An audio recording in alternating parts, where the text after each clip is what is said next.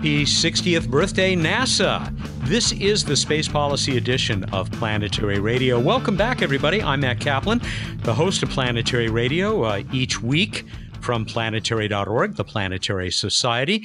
Very happy to once again welcome back for one of these first Friday events my colleagues, Casey Dreyer, the Director of Space Policy for the Planetary Society, and Jason Callahan, the Space Policy Advisor to the Society. Hello, guys, and happy anniversary. I was just thinking about this. How many federal agencies do we celebrate the birthday of? Have we done this with Health and Human Services recently? I don't think so. Maybe the Park Service. Maybe the Park. Yeah. No. It is something we're celebrating, and it is our major topic for this week's show, talking about how NASA came to be. I'm very glad that we have Jason. You, I think it's safe to call you an expert in this area. I don't know if I go that far, but yeah, very interested tourist, I suppose.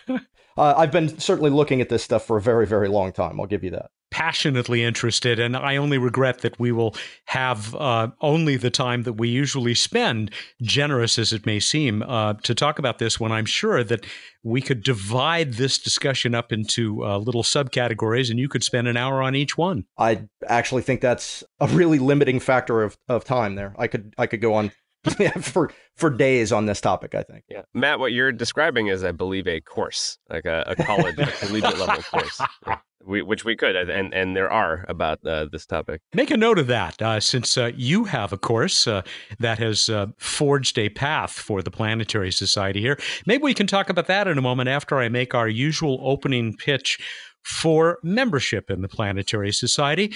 Are you a member? If so, thank you so much. We are extremely grateful because you are making this program possible. You are making possible everything that the Planetary Society does. If you are not a member, as we approach the end of the year and the beginning of our fiscal year, Happy New Year, guys, we would love to have you join us by going to planetary.org/membership and check out all the different levels at which you can become a direct participant in and a supporter of the Planetary Society. There is nothing better that you can do for us. We depend on our members to enable us to do everything that we do. Please take a look at planetary.org/membership, and please join us, become part of this family of people who practice the passion, beauty, and joy of space exploration, and enjoy looking back at the history of space as well. So I'm just, I was choked up with how well you made that message. Beautiful, beautiful sentiment. Well, it's what they pay me for, and I would do it if they didn't pay me. Just don't tell them that, guys. Speaking of your course, Casey, I assume that it is still underway. Absolutely. It's an online course. You can take it at your own leisure or pleasure. And it's just courses.planetary.org. It's free, and it is up there. Yeah, we just had a big sign-up push for the fall. So you can join thousands of other members and supporters of the Planetary Society and level up your knowledge of space policy and advocacy. And prepare yourself to join the fight for funding and support for space exploration. Hey, let's plug that real quick, too, because we are open, and we will just mention this every month until it happens. Registration is open for our Congressional Visits Day in March 3rd and 4th, 2019, at planetary.org/spaceadvocate. As a link, you can sign up. Early bird pricing goes until January 1st. We've already had dozens of members sign up to fly from across the country to join us in D.C. You should join them. It's really fun. It's a pretty exciting thing to do and advocate on behalf of space. It truly is an exciting way to become directly involved and become a part of governance of space exploration. You will have more influence than you may suspect. It's just fun, regardless of any other consideration.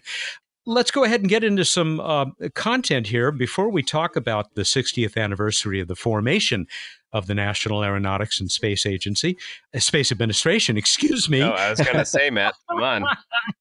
Wow. We can even discuss the distinctions between an agency and an administration if you really want to get wonky. Yeah. Ooh, yeah. Yes, we will do this. Let's dangle that. Before we go there, Casey, you've got a bill that just passed that you wanted to bring up for a few moments. Well, yes, a bill, appropriations, money, funding. We're in the new fiscal year, as you said. So happy fiscal year 2019, everybody. It's a very exciting time to be October 1st. All of your accountants are going to be pretty wiped out this morning and other days from celebrating on the New Year's Eve. However, NASA needed to be funded in order to its doors open, as did most of the federal government. Usually the process, you're supposed to have 12 bills for the 12 different subcommittees in Congress who fund the 12 different areas, many different federal agencies under their jurisdiction to keep the lights on, to have the authority to continue spending money in the new fiscal year. We got maybe half of the way through that. Ultimately, we had a new bill just signed by the president that funds the Department of Defense, I think military, construction, Veterans Affairs, Health and Human Services. They all got funded for 2019. Every other federal agency, including NASA, is on a short-term 2-month stopgap, as we have been pretty much predicting for the last few months, that will take it through the November elections. And so Congress will not have to figure out how to fund NASA and these other agencies until the end of the year, right before Christmas. Casey, I was just going to say, you started off that entire paragraph with the statement, usually you're supposed to fund. Interestingly, I just wanted to note that Congress changed the budget procedure to the current process in 1976. And since that time, we've gone through what's known as regular order an entire 4 times, and not once since 1995. Yes. So the usually part, I think, is actually out the window. Yeah. Thank you. Good this point. Is far more ideally, common. Yeah. I should have said ideally. The ideal case has rarely happened. Yes.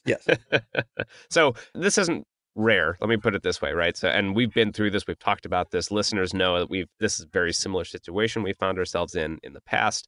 It's annoying. 2 months, basically, it's a period where NASA cannot end or begin any new major projects because they don't have the authority to do so from Congress. And so I have a new post up that Jason and I worked on talking about some of these particular areas that will be affected by this delay. And Jason, is there one that really jumps out to you as a concerning area for you that 2 months could do real damage in? The issue I think that's really damaging is actually in planetary defense, which is an issue that we've been focusing on in our organization for the past year or so. I think both of the main flight projects in planetary defense, NEOCAM and DART, are seriously threatened by disruptions in funding streams due to a continuing resolution. I think that's the real danger. There are certainly many others, but that's the one I'm really sort of concerned with.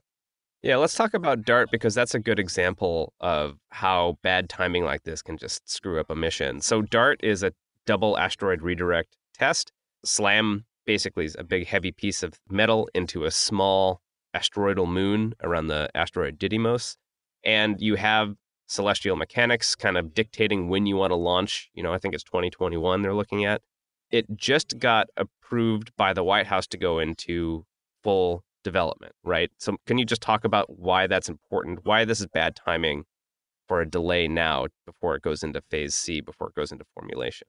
Part of the issue was that when the project was under formulation, it was under that development process for a fairly long time. That meant that they kept pushing the schedule to the right, and it was harder and harder and harder to meet the optimal launch date. So the issue is, if you launch in 2021, the asteroid that they're targeting, or the asteroid system that they're targeting, will be much closer to the Earth. So you can use a lot of Earth-based imaging and Earth-based radar systems to get a lot more fidelity in your data as to the consequences of the impact. You can move the launch date out further, but that means that the asteroid cluster will be farther by the time the spacecraft intercepts it, and you won't have that same fidelity of data because you won't be able to use all of those Earth-based resources. The real issue is trying to hit a very immovable launch date to get the best data return. The more uncertainty in your budget, or the less money that you have coming into your budget. So the old adage is, from an engineering standpoint, you can do things fast, you can do them cheap, or you can do them well. If what you're choosing to do is cheap and well, it means that you aren't going to do it fast, which means that you put your launch date at risk. The real risk to this project is that we spend a lot of money on a really cool project, and we get less data than we should get because we have to launch it late. It would be late because we're in a 2-month effective delay right now, that they're not getting the money they need to ramp up into actual implementation and development of bending metal for the spacecraft. Right. And it's important to note, too, that it's not just that they need the money, it's that they have been planning on this money and they were promised this money by the funding institutions, by NASA. That's what confirmation means. It says when you sign a confirmation document at KDPC for a project, you're stating we will accomplish goals X, Y, and Z by date X and for a cost of Y. If you don't receive the money that you were expecting, that everyone had agreed upon, it's sort of like a contract, then you can't meet those goals. I think the Gateway is another good example on the human spaceflight side. Discovery is doing okay because that's already pre-approved of a mission, but you have also commercial low Earth orbit investment and also this new planetary lunar commercial investment that the money will not show up on the timeline that they were hoping for either. Yeah, that's absolutely true. And if you look at a number of the commercial providers who seem to be the most obvious candidates for partnering with NASA on the lunar stuff, these companies are generally not big. They're doing very well for small startup companies at the moment, but these kinds of disruptions can be incredibly impactful on small organizations. What about everybody's favorite hugely delayed project, the James Webb Space Telescope? Oh, they're screwed. No, I'm totally kidding. Oh my. No, that's a project that is late enough in its development cycle and has enough money tied up in contracts and tied up in pre-approved funding. It's also a major priority for NASA. I don't think that a CR will have a huge impact on that project, but the issues with JWST are absolutely going to affect the things that come next. Projects like WFIRST, which interestingly, the administration proposed canceling. The initial formulation money will actually continue to flow to WFIRST in a CR, but it's not enough to really move forward to any significant degree on that project. And I suspect that whenever a final budget comes about, WFIRST will suffer because of the JWST overruns. I think that money will also come from other projects in the astrophysics budget line, the Explorers budget line, the research and analysis budget line, the technology budget line, and astrophysics. I think we'll all take a hit because of the cost overruns on JWST. Have you seen any weakening, guys, in the pretty strong support within Congress, both the House and the Senate, for space exploration in general? I don't think so. NASA is not funded not because members of Congress have anything against it or even the increases that Congress had scheduled for it in both the House and the Senate. NASA is not getting funded because of larger political stuff going on in the Justice Department and the Census and other areas where there are political battles.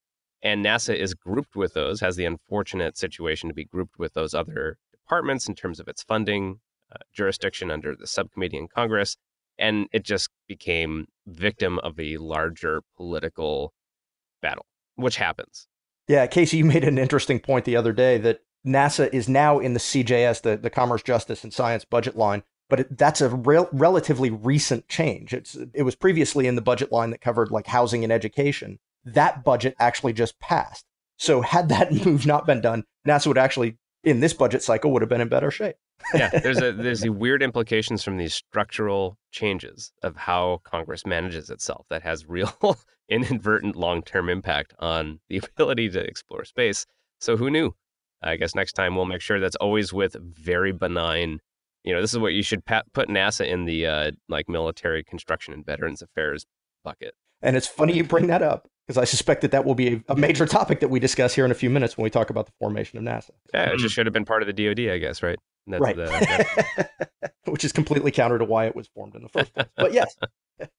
All right, so let's move on then to our major topic for this month's program, which is that 60th anniversary of what I think is safe to call the world's foremost space agency.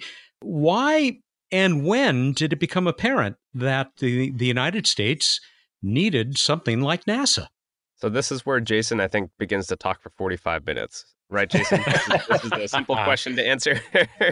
Well, it's probably easiest to start with the story that I think most people know, which is the Soviet Union launched the Sputnik satellite, the first man-made satellite to orbit the Earth, in 1957. Congress and the White House became very concerned about that technological capability. It was in a Cold War context. There was a competition between the United States and the Soviet Union for the alliance of the rest of the nations in the world, and the United States wanted to be seen as foremost in technology. So they decided to form a national space agency to ramp up the capabilities to compete with the Soviet Union.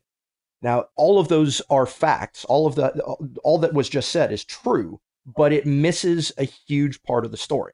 The formation of NASA actually begins probably 20 or 30 years earlier in military research and development labs, looking at technologies as diverse as radar and radio, launch vehicle and propulsion technologies, ionospheric research. All of these had military implications, but they also had really interesting civil and commercial implications. But they weren't being funded by civilian companies to any significant degree. It really required government level funding. And so these researchers, who often were actually civilian researchers at military institutions, started working with some of the stuff that was coming out of World War II.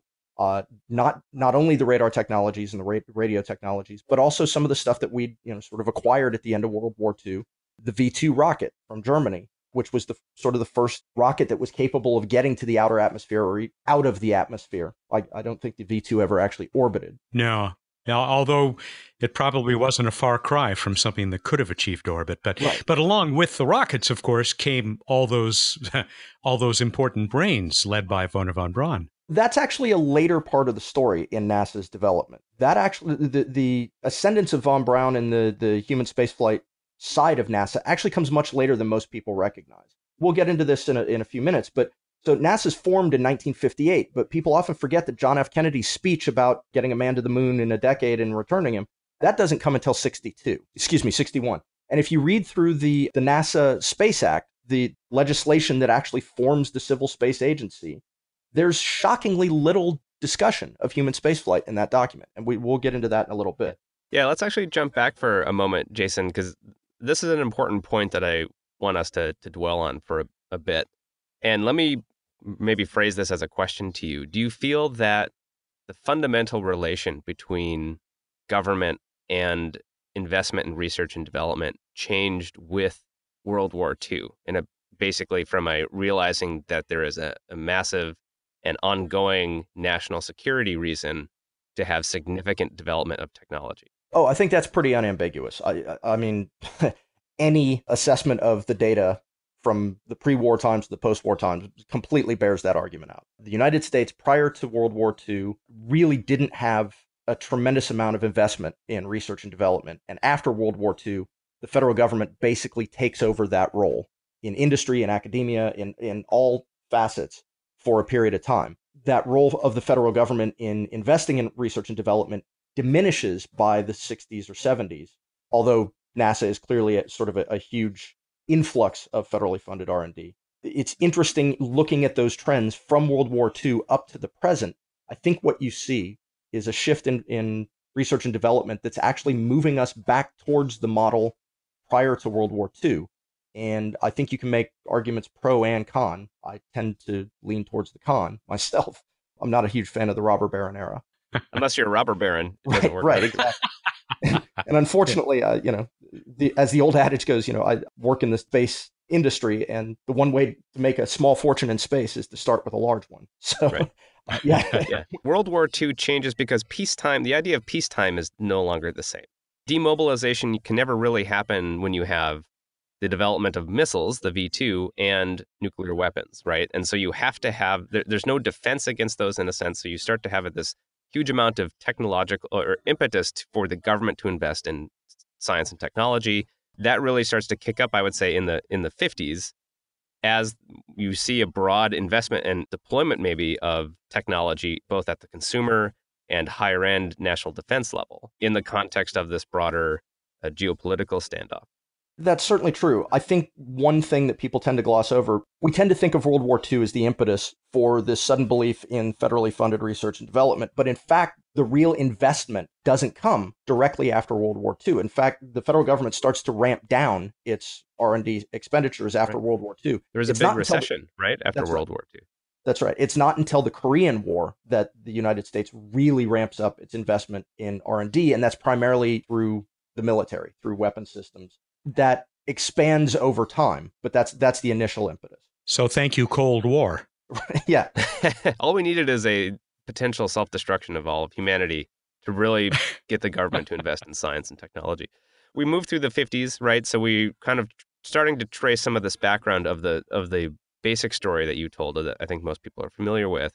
But you point out that you're starting to have these kind of pseudo civilian / military research centers cropping up around the country. Would you put NACA in that context, or would you put this, I mean, this is happening in the actual Army and naval institutions, right? Even before space really became a big issue. Well, after all the things that we just discussed, NACA actually doesn't fit that model particularly well. Well, let's put NACA off to the side for a second. Let's just talk about Sure. the military aspect that you were mentioning. Sure. So I think that you started to see, particularly because of the nuclear weapons program, you started to see an interest in being able to put nuclear capabilities on top of missiles. That's where you see a lot of federal investment into launch vehicles. That aspect of the civilian side of space is actually still true.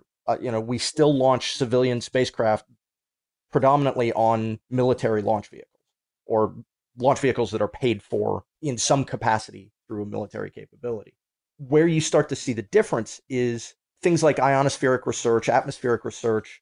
Those things started off at military labs, but it was clear that the military need for that research was somewhat limited.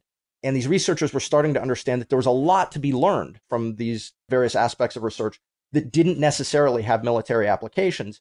And more than that, the science was necessarily global in nature. If you were only studying things directly above the United States, you weren't going to understand how things worked in a holistic system. So you needed international collaboration. And that was far more difficult through a military apparatus, A, because the military wasn't necessarily interested in doing this research, and B, other organizations around the world, if they viewed it as coming through a military lens from the United States, there were many reasons that they might be less inclined to participate. Sort of a sea change in all of this stuff happens in 1957, actually even before Sputnik is launched, with the formation of the International Geophysical Year, which actually lasted 2 years, just to confuse everyone. The IGY was this massive international collaboration of research about the Earth. It involved over 40 countries. It involved military and civilian researchers from all walks. It was coordinated in the United States through the National Academy of Sciences. And this was the first time that military researchers really started working in space on civilian issues wholly, without any military imprimatur to begin with. And this was a really important sea change. It produced both the Vanguard program in the United States and the Sputnik program in the Soviet Union. But more than that, it produced a cadre of researchers interested in space issues that were looking for funding that wasn't necessarily tied to military issues. And that's really critical to the story going forward. Okay, so we have a situation where I feel like we have a bubbling cauldron of opportunity. You have the IGY happening, you have this growing investment capability, and also, I think, shift in attitudes about the responsibilities of government to fund basic research and development.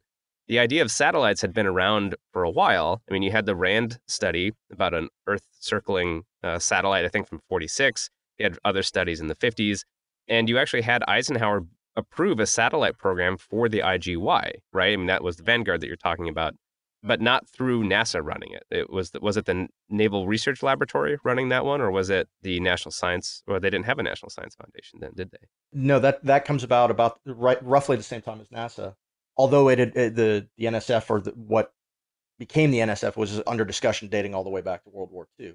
So there were two satellite programs in the United States. One was the Vanguard program, based at the Naval Research Laboratory, which is here in DC, and the other program was the Explorer program, or what became the Explorer program, which was sort of a combination of efforts at the Army Ballistic Missile Agency and the Jet Propulsion Laboratory out in California. Both of those were parts of the Army. Sort of. So JPL is actually part of Caltech, but it was under contract with the Army at the time. Actually, the switch of that contract from being an Army federally funded research and development center from the military to the civilian world was also part of the formation of NASA. When JPL moves to NASA, that was a huge shift. The other partner in this that had moved by this time to the Redstone Arsenal in Huntsville?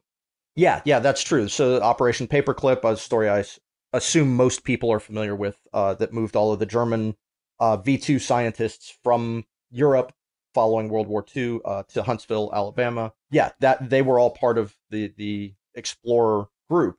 But the interesting thing was the Explorer group was mostly interested in the launch vehicle. They actually proposed their proposal to launch during the IGY was actually just to put like a bag of sand on top of the rocket. They were not interested in the scientific instruments. They were like, they said, yeah, we can put them up there if you want, but that's not what our focus is.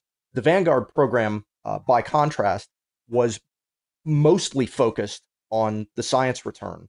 The launch vehicle was just the necessary aspect of getting the instruments into the outer atmosphere, which is part of the reason that Eisenhower actually selected that program over the ABMA JPL program initially. I mean, that's what I think is really interesting about Eisenhower as president at this point, of that he was very skeptical, very skeptical of just government in general, beyond national defense. Beware of the military-industrial complex. But also he wanted very much of a science-driven program, and separate from kind of a military program, just by almost kind of by his demeanor and attitude towards the world. And you read some of these speeches at the time, right around when NASA was being created and after the Sputnik went up, and it's almost striking to see how he refers to science as one of the primary goals and ways to enrich human experience and to pursue, the curiosity and knowledge, all of this stuff that really was lost in the following decades, in a sense, about the priorities of NASA. Absolutely. And for a guy who came into the presidency based on his experiences in World War II as the head of the Allied forces, this is very much a military man. So to have somebody come in and be wary of military capabilities is a really interesting development. It's also important to remember that all of these decisions were being made in a Cold War context in which you had an ongoing nuclear arms race. So he's looking at all of these things also with, I would say, an eye towards, but in fact, I think his major preoccupation was with the concept of the arms race, and space was sort of a secondary concern. He was thinking in terms of ballistic missiles, in terms of being able to verify the opponent's capability, which was likely to be a space-based concern as well, being able to spy on your adversary, or the implications of having your adversary be able to spy on you from space. These were all really driving concerns within the White House. And part of the appeal, I think, to Eisenhower about starting a civilian space agency was that you could sort of diffuse some of those tensions and still be able to do development in space, do science in space, without having it completely mired within this military-industrial complex. It wouldn't be seen as a threatening act or an aggressive act necessarily if you could prioritize a scientific launch capability rather than going right out with a spying one or having no other cover reason to discuss it. You mentioned something I think that's really important context here, Jason, which is particularly Eisenhower administration's desire to validate or verify their knowledge of what was happening in the Soviet Union. And the fact that the Soviet Union was so secretive, just getting information was one of their driving desires here, one of their highly motivating desires, which led to the U-2 spy plane and trying to get this information about what is happening in this other country. And that leads, that lack of information, right, kind of leads to the ability to spin actions like launching Sputnik in a much more frightening way to the general public than top secret understanding of where the Soviets actually were in terms of their missile capability. Totally agree. I was laughing there a minute ago because in that capacity, that's a trope that runs all the way through the Cold War, all the way up to the collapse of the Soviet Union and the inclusion of Russia on the International Space Station. A lot of that decision had to do with the ability to gain information from an opaque adversary. We were able to go in and finally understand how the aerospace industry in the former Soviet Union worked through the International Space Station program. And that's an aspect of that program that I think gets overlooked quite frequently. But I digress. Fascinating observation, though. So you had these very competitive arms of the military, each of which the Navy, the Army, wanted to take the lead. And yet we ended up with a civilian agency. I didn't know until my conversation with our colleague, John Logsdon, founder of the Space Policy Institute, that is featured on this week's, the October 3rd episode of the weekly planetary radio series. I didn't realize that among the voices arguing for a civilian agency, which apparently, as you said, Eisenhower was pretty open to anyway, was none other than Richard Nixon. Yeah, that's actually very surprising given what Nixon's presidential administration did with the space agency later. But and how? Yeah. But it's also interesting to note that the vice president's role in presidential administrations having to do with space dates back to the very beginning. Vice presidents have generally taken the space agency on as one of their priorities since the formation of NASA. And it's sort of interesting to think about why that's true. It's partially because the vice president, has more bandwidth to deal with that kind of stuff. That's a nice way to put it. Than the president might. But it also means that if something goes wrong, the president isn't the guy holding the bag.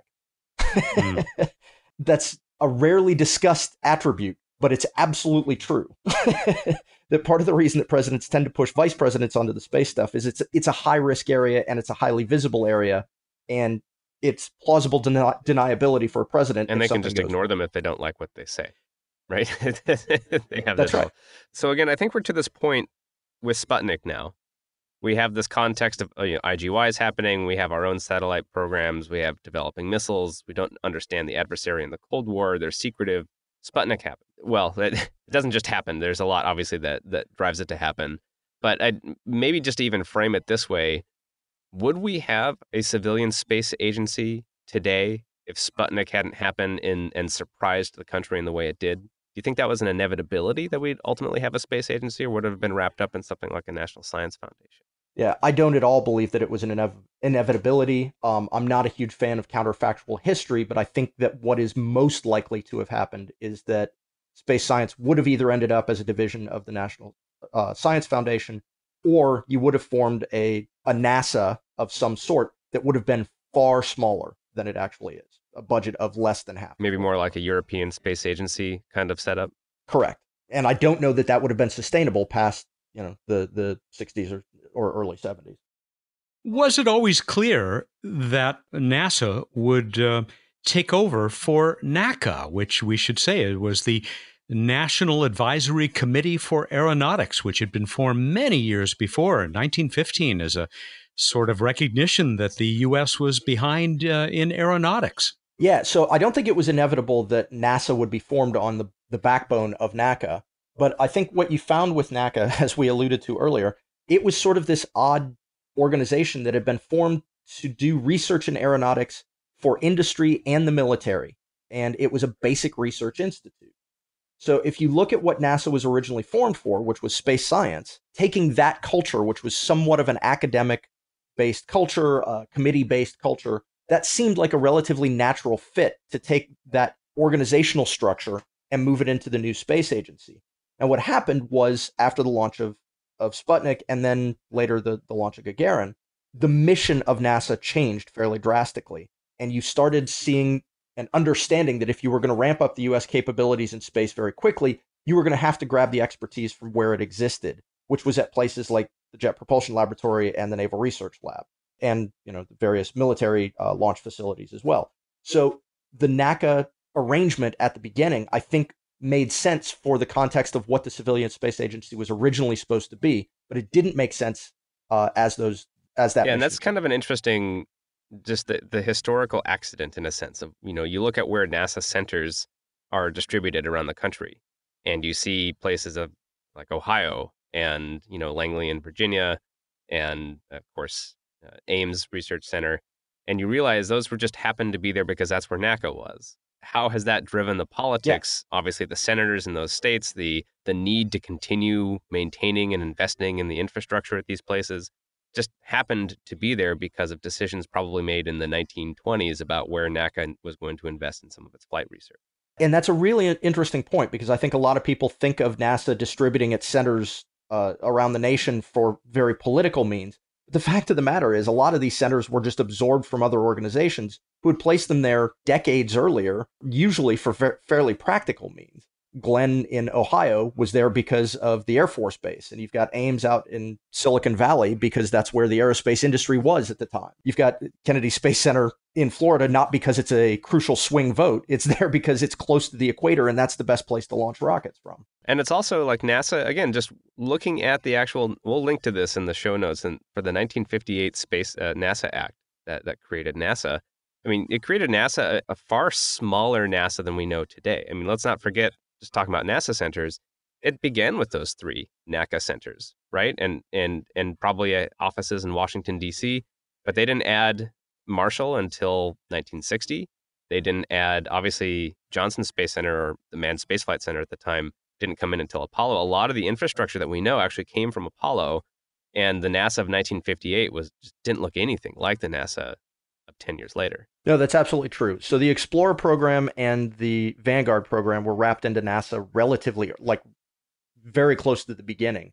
Goddard Space Flight Center started off as a Naval Research Laboratory facility, and a number of researchers from NRL were actually moved to Goddard fairly early. The Jet Propulsion Lab, as we were discussing earlier, the contract was switched from the Army to NASA relatively early. Marshall didn't become a NASA center, and that was hugely contentious. The Army fought really hard to keep that within a military purview for a long time. And of all the facilities that we were just talking about and how they were located for non-political reasons, Johnson Space Flight Center was very purposefully located in Texas because of Lyndon B. Johnson. Kind of like Stennis, I think, too, in Mississippi. I think the senator was the chair of the Appropriations Committee in the Senate at the time. Interesting to note that to this day, the Marshall Space Flight Center is this island within the Redstone Arsenal, still very much an Army facility. And the same is true of Kennedy. I mean, you've got Kennedy Space Center, but it's right next to a military launch facility as well. In fact, basically surrounded by a military launch facility. Yeah, Cape Canaveral. I mean, NASA only has 2 launch pads, basically, in Kennedy Space Center. And everything else launches from Cape Canaveral, which is the Air Force's launch center. We think of these, they merge together in our minds, but there's really is a distinctive history and background. Yeah, and that's true of the launch facilities out in California as well. Casey, I'm really glad that you brought up that 1958 Space Act, because I wanted to ask about the role of Congress during these formative years, because we've mostly so far talked about the executive branch. Yeah, and I think it's really important to note the decisions made in the White House had to be signed off on by Congress. Congress had their own say in all of this process as well. And all of these decisions were actually formed by the researchers and the heads of organizations and military and civilian alike. All of the decisions were formed by these other groups over decades. And it's not until you get to the moment where the bill is being signed that you realize that, there are 4 or 5 choices and they pick from one. But those choices had been basically culled from dozens or hundreds of possibilities over a long period of time to figure out what the best options were that these decision makers had to choose on. So the role of Congress is clearly important because the White House can say, hey, we're going to form a new agency or administration, but without any money, it doesn't make any difference. And White House has no control over whether or not they can spend the money. I saw some interesting discussion saying how this NASA Act of 1958 was inspired by a large part of the Atomic Energy Commission's creation and the legislation going into other modern technological civilian-ish federal agencies that were cropping up around this time. Yeah, so you definitely see phases throughout U.S. history where various Congresses sort of take an overarching approach to solve many different kinds of problems. And I think that this period where NASA was formed, and shortly after the AEC and the NSF and a lot of other sort of institutions that we think of in terms of research and development in the federal government, this was a time where Congress was clearly interested in these issues, and it makes sense that they would sort of use many of the same techniques or many of the same thought processes in establishing these various organizations. So I think there's some truth to that, but the differences between the organizations are very, very noticeable. So I don't think I wouldn't go too far down that path. We now have this relatively small civilian space agency. What starts its progress toward becoming An agency that, by the early 1960s would have a substantial piece of the federal budget. So before we get to that point, I think it's important to understand that there were conversations about what a space agency would look like. There were many hearings in Congress, and you had tons of witnesses come to these hearings and talk about all of the various possibilities. But it was very clear early on that they sort of whittled, you had sort of outliers in the community that were talking about all kinds of crazy stuff, but it really sort of came down to 2 or 3 viewpoints from the scientific community, from the military community, from academia, from the experts that were thinking about these things. You sort of had the NACA model where you would have a research and development organization that was sort of focused on development. And this was sort of the von Braun paradigm, where they just wanted to build big rockets and have the government pay for them. And then we'll figure out what happens next. Maybe it'll be the next airline. Maybe, the government just pays us to send people to other planets, whatever it is. We just need to build the rockets. And the other paradigm was the science paradigm, which was we need to better understand what's happening in the outer atmosphere, in outer space. We need to better understand how to do weather modeling, how to do environmental modeling, how to do understanding the effects of the sun on the Earth's atmosphere. In that scenario, it's the science that really takes precedence. And what's really interesting is in that debate, the science argument won out. And that's why you ended up with the initial NASA. If you look at the Space Act, Section 101 gives you the name. Section 102 is where you start talking about what the organization is supposed to do. Well, there's a list of 8 different things that the organization is supposed to do. The number one priority for the agency is the expansion of human knowledge of phenomena in the atmosphere and space. It's not human spaceflight. In fact, human spaceflight is barely mentioned in any of the 8 priorities. So it's very clear what the intent of Congress was, what the intent of the White House was at the outset of NASA. And that's very interesting because I think that gets overlooked in discussions of NASA's history. I want to just emphasize the point that Jason's making. And this is what's so fascinating, again, about reading exactly what he's saying. It was such a more modest approach, even in context of Sputniks. Multiple Sputniks have been flown by this point. The lack of this all-out crash program that we now associate generally in our historical kind of consciousness with NASA did not appear until the Kennedy administration. And the domination of NASA by human spaceflight did not appear. I mean, the Mercury program, as approved by Eisenhower, was a very limited program, just basically to see what happens to people in space. Like that was about will they die? Will they float? How will they do it? And he wouldn't even approve subsequent programs before he left the White House. He was very limited for Mercury. And you have some really astonishing studies done by Killian, his science advisor at the time. Yeah. You read these studies and they say there's literally no scientific reason to launch people into space, so we don't think it's important. And that's who Eisenhower was listening to. It's just such a different attitude. Absolutely. I think it's important to note as well as we're going forward here, I'm not trying to pile on the human spaceflight program at NASA. I'm very glad that it exists, and NASA would not look anything like it does without that program. But I do think it's important to understand that that was not the original intent of NASA. Yeah, and they've amended this NASA Act over the years, of course, many times.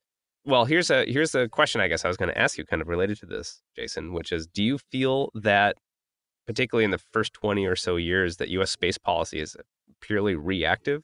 I mean, is the fact that they don't talk about human spaceflight because the Soviets hadn't launched Gagarin right away, and if they had, you'd see big portions on human spaceflight in the NASA Act? I think that's true, but I think there is another factor that was driving a lot of this stuff as well, and that was the technological capabilities. Like, determining what you were going to launch in the early years at NASA wasn't based necessarily on what instruments you wanted in space. It was what instruments you could get into space. You were really limited by the capability of not just the launch vehicles, but also the tracking system, communication.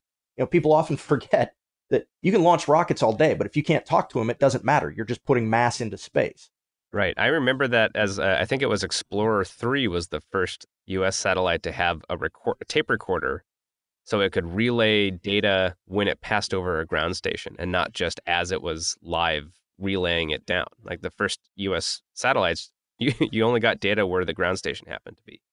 Right. And another interesting thing to keep in mind about that is the rate of technology development was really slow, and it was actually happening as much in the military as it was in the civilian side. So you had projects like Corona, where they had something like, I don't know, 9, 10, or 14 launch failures before they got a satellite actually up and working.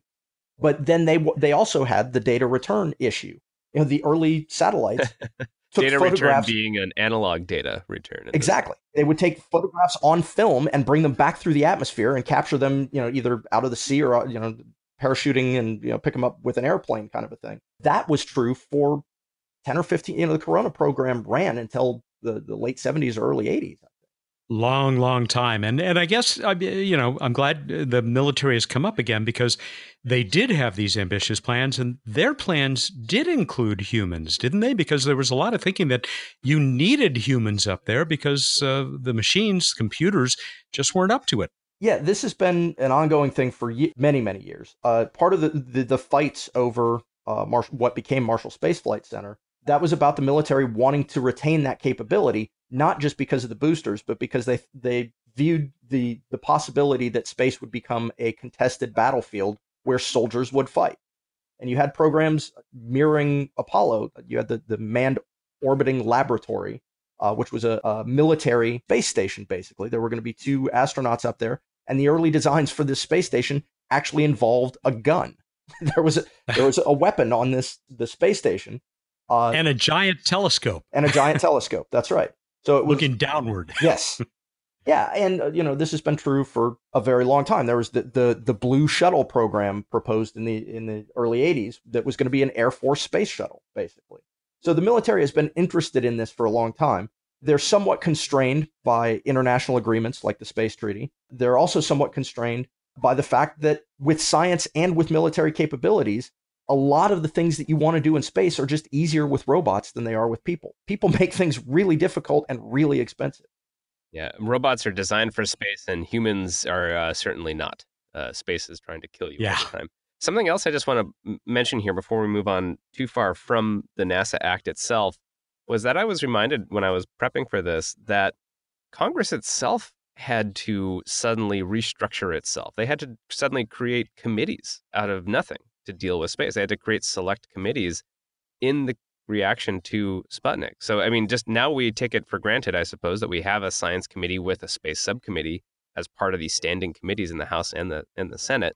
But previously, I mean, Congress in this process was also finding ways had to organize itself at the same time it was designing the legislation for the space agency. Yeah, absolutely. And, it's not like they had people on staff that knew a lot about space issues. They were completely reliant on the community itself for information about what they were supposed to do, and then relied on internal structures of how you form committees to figure out, the best way forward to determine what information was important and figure out how to turn that into funding and into legislation. Yeah, it was extremely complex, and it happened in a very short period of time. Yeah, we're talking 7 months or so. Let's see, they passed the legislation in Congress by voice vote, which means it was not controversial, July 16th. So that would have been about 9 months or so after Sputnik was launched, and then signed into law on the 29th by Eisenhower. And then you have like a frantic 3-month scramble to get NASA up and running by October 1st, which probably was a lot of work. And another really interesting aspect of all of this that I think people tend to overlook, there's a perception, I believe, that Sputnik happens and the public freaks out and they drive Congress to do something. Oh my God, the Soviets we're under a Soviet spy satellite. Next thing you know, we'll be, every night we'll be bathing in the light of a red moon, I think was the yes. tactic line. A number of researchers, including Roger Launius, who's a former NASA historian, have done a bunch of research to demonstrate that, in fact, the public was pretty nonplussed initially by Sputnik. Congress was terrified. The military was very terrified. But those actions actually drove the narrative on this. It was Congress who sort of Congress and the White House who pushed out this narrative to the press, who then got the public on board with the fact that this was actually important. It was not self-evident initially. There was also a political motivation for at least the Democrats in Congress to really amp up the paranoia on this too. I mean, they were coming up to elections in 1960, and they were big on the defense angle, trying to position themselves as the party that was going to take care of the country and be the safety, for the national security for the country, compared to Eisenhower, who totally didn't get it. They were talking about the missile gap, and here comes the Soviets, of course, now demonstrating total technical superiority. What was it? And so you had Lyndon Johnson, who was in the Senate at the time, before he was vice president, really taking the lead on this. And I forget exactly when he said this, but that phrase, to this very point, those who control space controls the world, or something like that. It wasn't just Congress freaking out. There was some strong political motivations of the upcoming presidential race and midterm races that they were playing off of. And I don't know if people who haven't lived through it or studied it realize the level of tension that arose in this country by the time of, let's say, John F. Kennedy's inauguration. The era of radiation shelters. We had a place that sold them right down the street from where I lived when I was a little kid. And the missile gap that you mentioned, which was a huge, huge issue, which turned out to be, there really was no there. Yeah, what's really interesting is there's been a lot of historical research done on that issue, and it seems to have been a very savvy political move by Lyndon Johnson, in that he knew that there was no missile gap. He knew that the Eisenhower administration knew that there was no missile gap, but the only way that you could prove that was by using data from sources that were top secret that would give away your information gathering capability to the Soviets.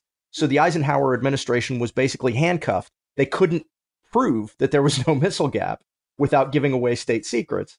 Lyndon Johnson used that very much to his advantage. Yes. Yes. Johnson was kind of a cynical politician. Yeah. My wife refers to him as her favorite son of a bitch. Yeah. Yeah. I bet he would like that designation. Consummate politician, yes. But yeah. Mm-hmm. Yeah. And again, that goes to that point we mentioned earlier, of that in order for this type of reaction to succeed, the Soviet Union had to be secretive. The fact that it wasn't easy to verify claims, or at least have a public acknowledgement or understanding of the actual capabilities, allowed the Soviets to use these space spectaculars and then say that they could extrapolate that back to their entire industrial economy, which is what they did on purpose. But they really did not have anything close to the capability that the U.S. had I don't think really at any point in the 1950s. No, I think that's true.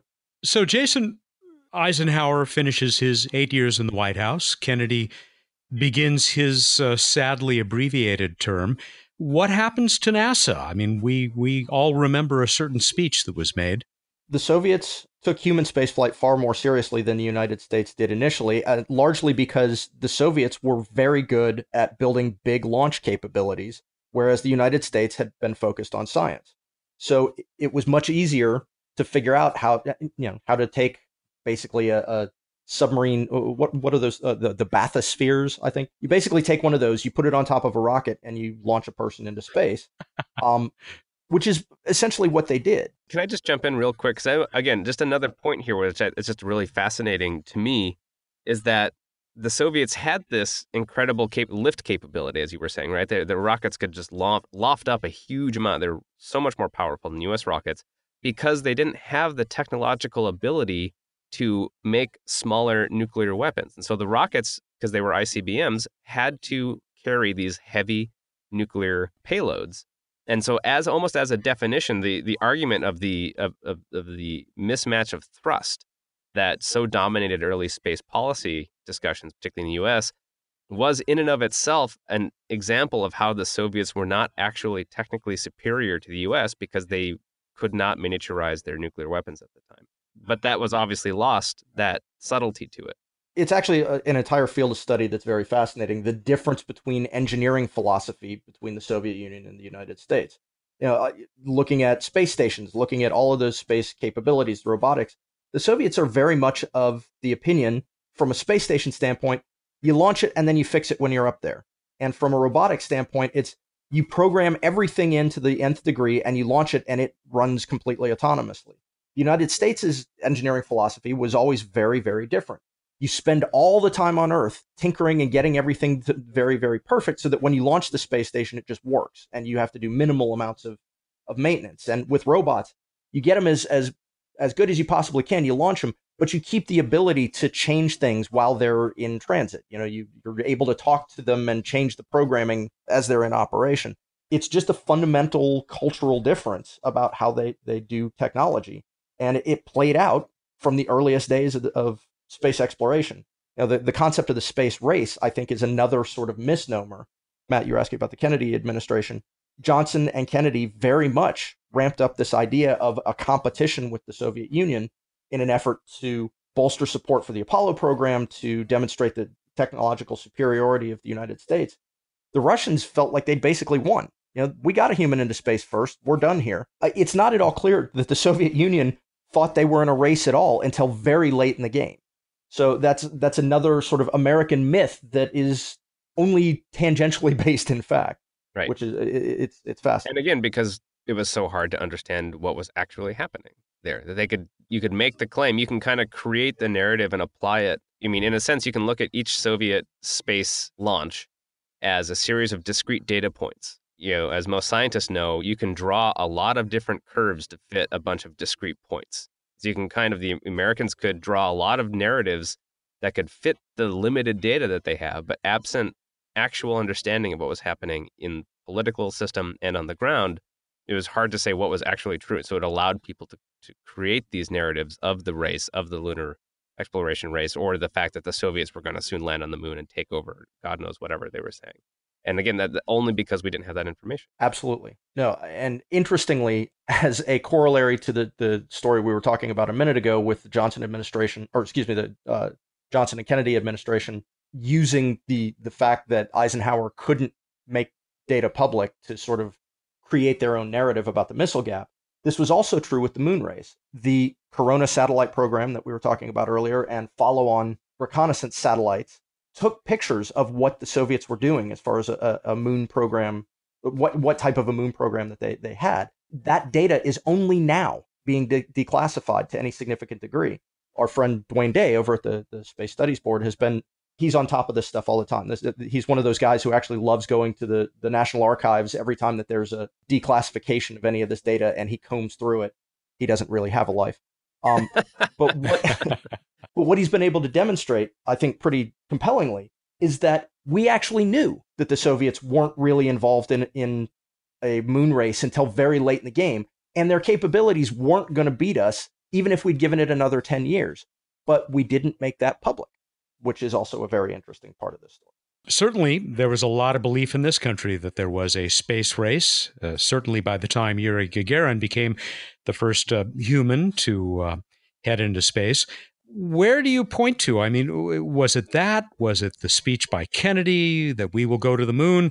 What started this vast expansion of NASA to the point where it took, what was it? I think over 4% of the federal budget? Yeah, it was over 4%. And it was very much the technological capability argument in the context of the Cold War. There was a real belief in the federal government, particularly in the Kennedy administration, that the United States was not producing scientists and engineers in very specific areas at a level that was going to keep the United States competitive with the rest of the world, or keep it as a technological leader. So you had this massive influx of money through NASA, but also through a lot of other programs. You had a huge amount of money flowing into what would become the Department of Energy through the nuclear arena. You had money flowing through academia for research in all kinds of different areas, money flowing through the Department of Defense for lots of weapons research.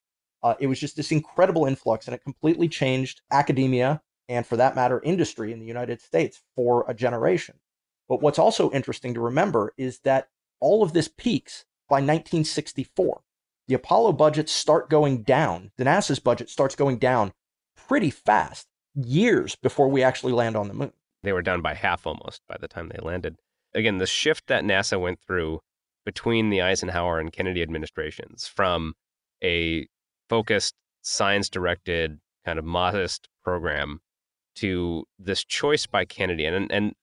And this is kind of where I'd like to address just one more minute, is the decision to position NASA, or I guess it comes from Kennedy's maybe just overall philosophy of competing with the Soviet Union on every possible front.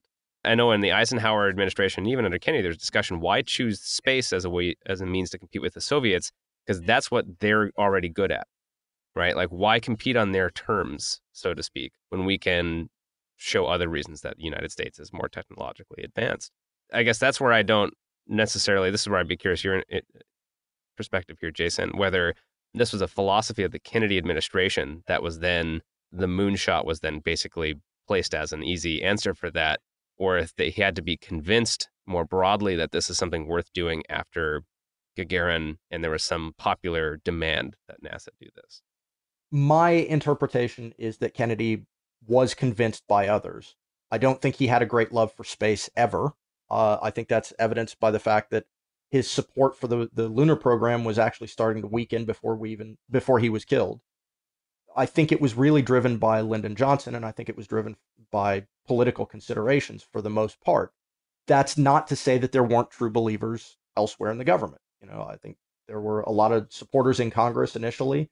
To this day, I think you see a lot of support for NASA in Congress.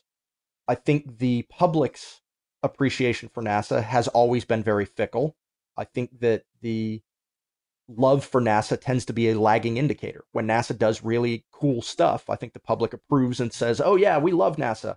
But in times when NASA is either in the process of doing development and there aren't a lot of public facing extravaganzas, or in the face of disasters at NASA, public support tends to lag. I think that the reason you saw the budget going down in the early 60s had as much to do with a change in the culture generally. You were beginning the civil rights era. You were beginning the equal rights era.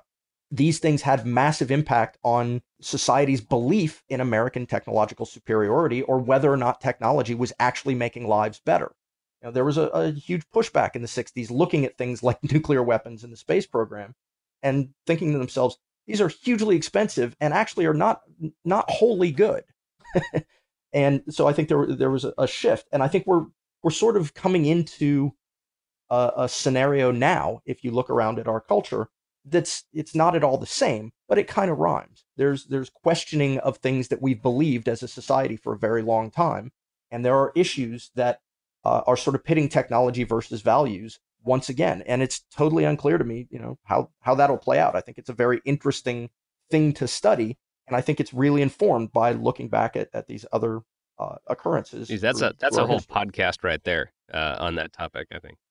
Yeah, absolutely. Absolutely. I mean, I would only add that I think you see also at that same period the roots of the beginnings of mistrust in the federal government, that the federal government is not necessarily the best way to get things done, and in fact, may be holding us back, which is something we continue to deal with today. Yeah, absolutely. I think that the roots of that very much began.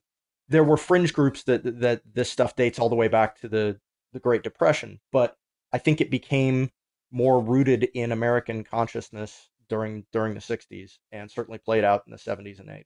With the benefits of hindsight, as you look back at how this country came to have a space agency, how would you evaluate it? Do you think that things came out pretty well, proceeded as best they might have been expected to in this kind of effort?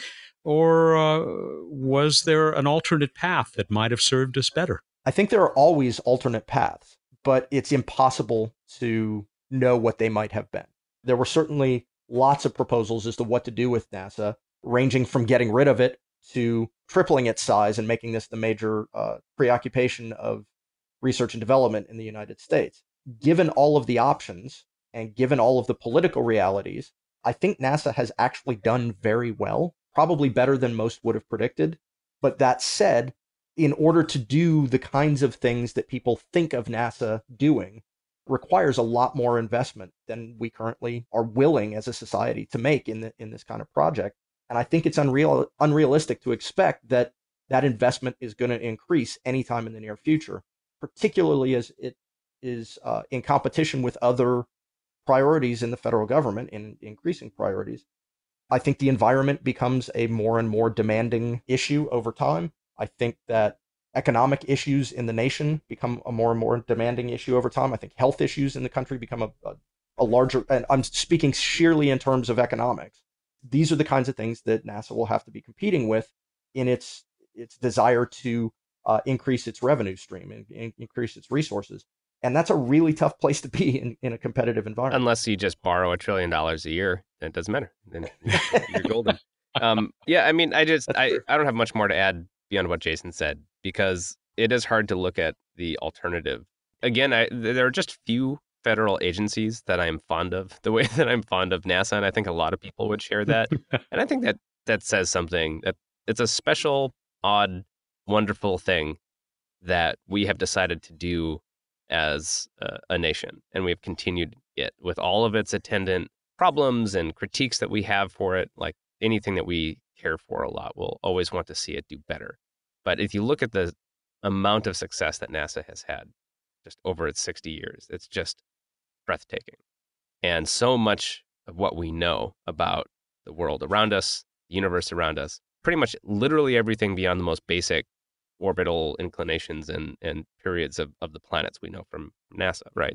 It's just such a stunning success. And I think maybe even the more interesting question would be the legacy that Apollo left on NASA. Was that ultimately for the best of the space agency or not? And that's a whole other podcast, if not multiple podcasts. But, the sudden, having a sudden influx of money and having it just as suddenly disappear changes the fundamental structure and infrastructure of an organization like that we're still dealing with today. That adds a significant amount of overhead cost but also expectations.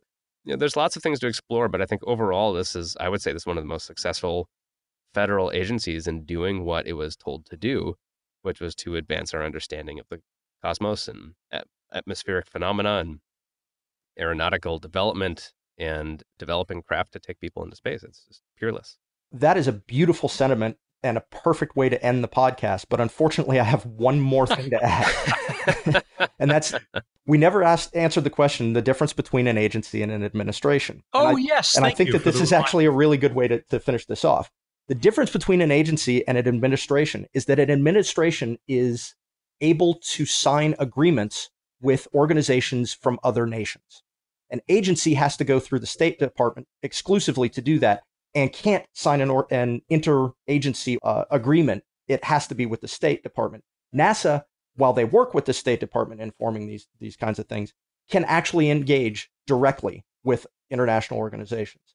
Now, what that means is that NASA is not only a national organization building knowledge for America, it's also an international organization building knowledge for the entire world. And in that capacity, it's among a very small number of government organizations globally that contributes to the world as a whole. Maybe that also speaks of yet another benefit of NASA, one of its successes, in that it is one of the things that the United States does, which is admired by so many people around the world and really represents American leadership. And just to bring it back, it was baked into the original legislation in 1958 for NASA to pursue these types of international opportunities and partnerships. Absolutely. So we will end as we began with a hearty happy anniversary to the National Aeronautics and Space Administration, and a hope for 60 or more great years of leadership as we head into the final frontier. Gentlemen, thank you so much. This has been absolutely fascinating. Thank you for your expertise and your passion, which is enabled by the members of the Planetary Society. Please, if you haven't already done so as we've been talking, go now to planetary.org/membership and become part of this organization that has not been around for 60 years, but we've got a substantial portion of that tenure of NASA, and we're looking forward to a bright future of working with NASA and other agencies around the world to further space exploration and space science and space policy, which is what my colleagues, Casey Dreyer, the Director of Space Policy, does, with the able assistance and partnership of Jason Callahan, our space policy advisor within the Planetary Society. Thanks, guys. My pleasure. Fun as always. This has been the Space Policy Edition of Planetary Radio, and we will return on the first Friday of November of 2018. Thank you, everybody. Until then, we hope you'll tune into the weekly portion of Planetary Radio. We will see you there and elsewhere at Astra.